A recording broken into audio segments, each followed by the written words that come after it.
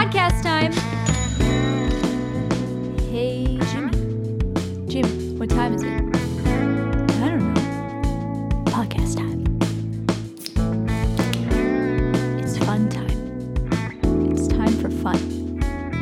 Podcast time.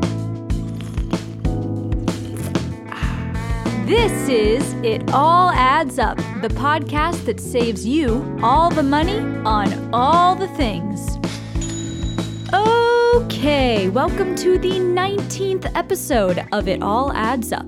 I'm Lizzie, and today I'm joined by my brother, John. What's going on? So over the last 18 weeks, we focused on different ways to lower your utility bills. And we've saved the average U.S. household $1,497 per year. Plus, we explored ways to reduce your electricity cost rates with solar power, and we found a bunch of free money to help you pay for household upgrades. And at this point, I think we've exhausted the subject of utility bills. So after today's episode, we're calling it a wrap on season 1 of the podcast. And today, we're focusing on utility bills themselves, so how to read your utility bills, and how to know when and how you're being charged for water and energy. And with this knowledge, you can make sure you're using energy and water when you'll be charged the cheapest prices for them. Which is super interesting to me. I never realized that the price of your utilities can depend so heavily on when you're using them. And this time sensitivity can change prices from month to month, or it can even change prices throughout the day from hour to hour. Right. And all of this depends on which rate structure your utility uses to charge you for units of water or energy.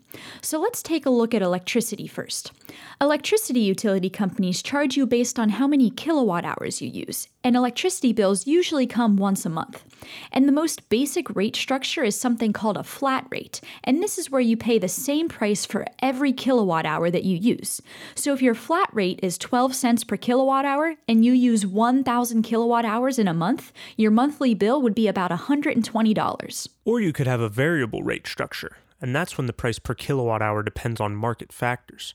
So oftentimes, your rate will be a bit lower in the winter when demand is lower, and your rate will be a bit higher in the summer when demand is higher. So fixed rates and variable rates make sense to me, but then other rate structures get a bit more complicated. But before we get into any others, let's look at electricity production from a utility company's perspective. So in general, it's cheapest for a utility company to create a constant supply of electricity at any given time. But this means there also needs to be a constant demand for electricity at any given time. But we tend to demand more electricity throughout the day than we do at night. And our peak demand is usually in the late afternoon and early evening when everyone is coming home from work, putting the AC on, cooking dinner, and watching the news on TV. Exactly. So because we demand more electricity during these peak hours, and because it's more expensive for electricity companies to meet this peak demand, many electricity companies will charge you higher prices for the kilowatt hours that you use during peak hours. So this rate structure is referred to as time of use. And the difference in kilowatt hour price during peak hours versus non-peak hours is by no means negligible. In parts of New York, residents pay 22 cents per kilowatt hour during daytime hours, but only 1.5 cents per kilowatt hour during nighttime hours. Wow, that's basically free electricity overnight. So obviously we can't switch all of our electricity consumption to nighttime, but we should totally do that for items that aren't time sensitive. So just by running our dishwasher and washing machine and dryers at night, we can reduce their electricity costs by over 95%. Nice. And if you've installed solar energy and battery storage, another way to avoid peak costs is to use the electricity from your batteries during peak hours. So that way you're not purchasing electricity from your utility company during high-priced times. All right, so now let's talk about water bills for a bit. So electricity is billed by kilowatt hours, and water is usually billed by kilogallons, so that's 1,000 gallons. And many households pay a flat rate for water usage, similar to the flat rate we talked about for electricity. But many water utility companies implement seasonal or drought rate structures. So seasonal structures have higher prices for water during times of high demand, like in the summer when water usage increases because of people watering their lawns. And drought structures increase water prices when local water levels are low. Seems fair enough. And a water rate structure that I found to be super interesting is the increasing block structure. So this is when the rate you pay for water over a given time period increases as you use more water. So let's say you're billed for water every month, and the water utility company creates blocks that are 1,000 gallons each. So you might pay 1 penny per gallon for your first 1,000 gallons of water, which would be a total of $10. But then for the next 1,000 gallons that you use that month, you might pay 2 pennies per gallon. So you would pay $10 for the first 1,000 gallons and $20 for the next 1,000 gallons. So for 2,000 gallons of water in a month, you'd pay a total of $30. So the less water you use, the lower your effective rate is. Obviously, still use as much water as you need to stay healthy and clean, but if you notice you're using more water than necessary, the increasing block structure is definitely a motivator to use only what you need. Exactly. But in general for utility bills, it's not uncommon to have fixed costs that are unrelated to how much energy or water you use. So for example, for our natural gas bill, we have to pay a $10 connection fee every month, whether or not we use gas.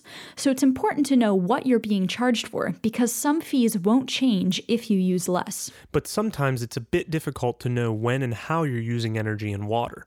This is where smart meters are super useful. So a lot of utility companies are now implementing smart meters, which allows you to see your real-time and historic usage of energy or water. Understanding your usage can help you avoid peak costs and can provide insights that help you lower your overall bills. So the best place to start is to call your utility company to see which rate structures they use. Then you can create a strategy to figure out how to minimize your utility bills. Okay, quick recap. All right, so the amount you pay for water and energy depends on the rate structure that your utility companies use. For example, if your electricity company uses the time of use rate structure, avoiding using electricity during peak hours can lower your electricity prices by up to 95%. Hell yeah. And if you have an increasing block rate structure for your water bills, using less water can keep your price per kilogallon low. Hell yeah. And you can use smart meters to better understand your energy and water usage patterns so you can identify ways to further reduce your utility bills. Hell yeah. So that's a wrap for Season 1 on lowering your utility bills. Stay tuned for Season 2. And keep in mind that the savings from this episode depend on when you use water and energy, how much water and energy you use, and which rate structures your utility companies provide.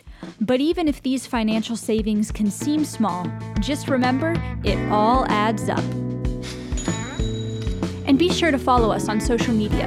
Our Instagram handle is It All Adds Up Podcast. Our website is italladdsuppodcast.com, and you can find us on Facebook at It All Adds Up the Podcast. And a huge shout out to John for handling all of the audio work for this podcast. Follow his bands by searching Stray Tuesday or Mother of Earl on Spotify and Apple Music. So now that Season 1's finally over, what topic should we be focusing on in Season 2? No idea. All I know is that I'm ready for some lunch right now. Ooh yeah, let's talk about food.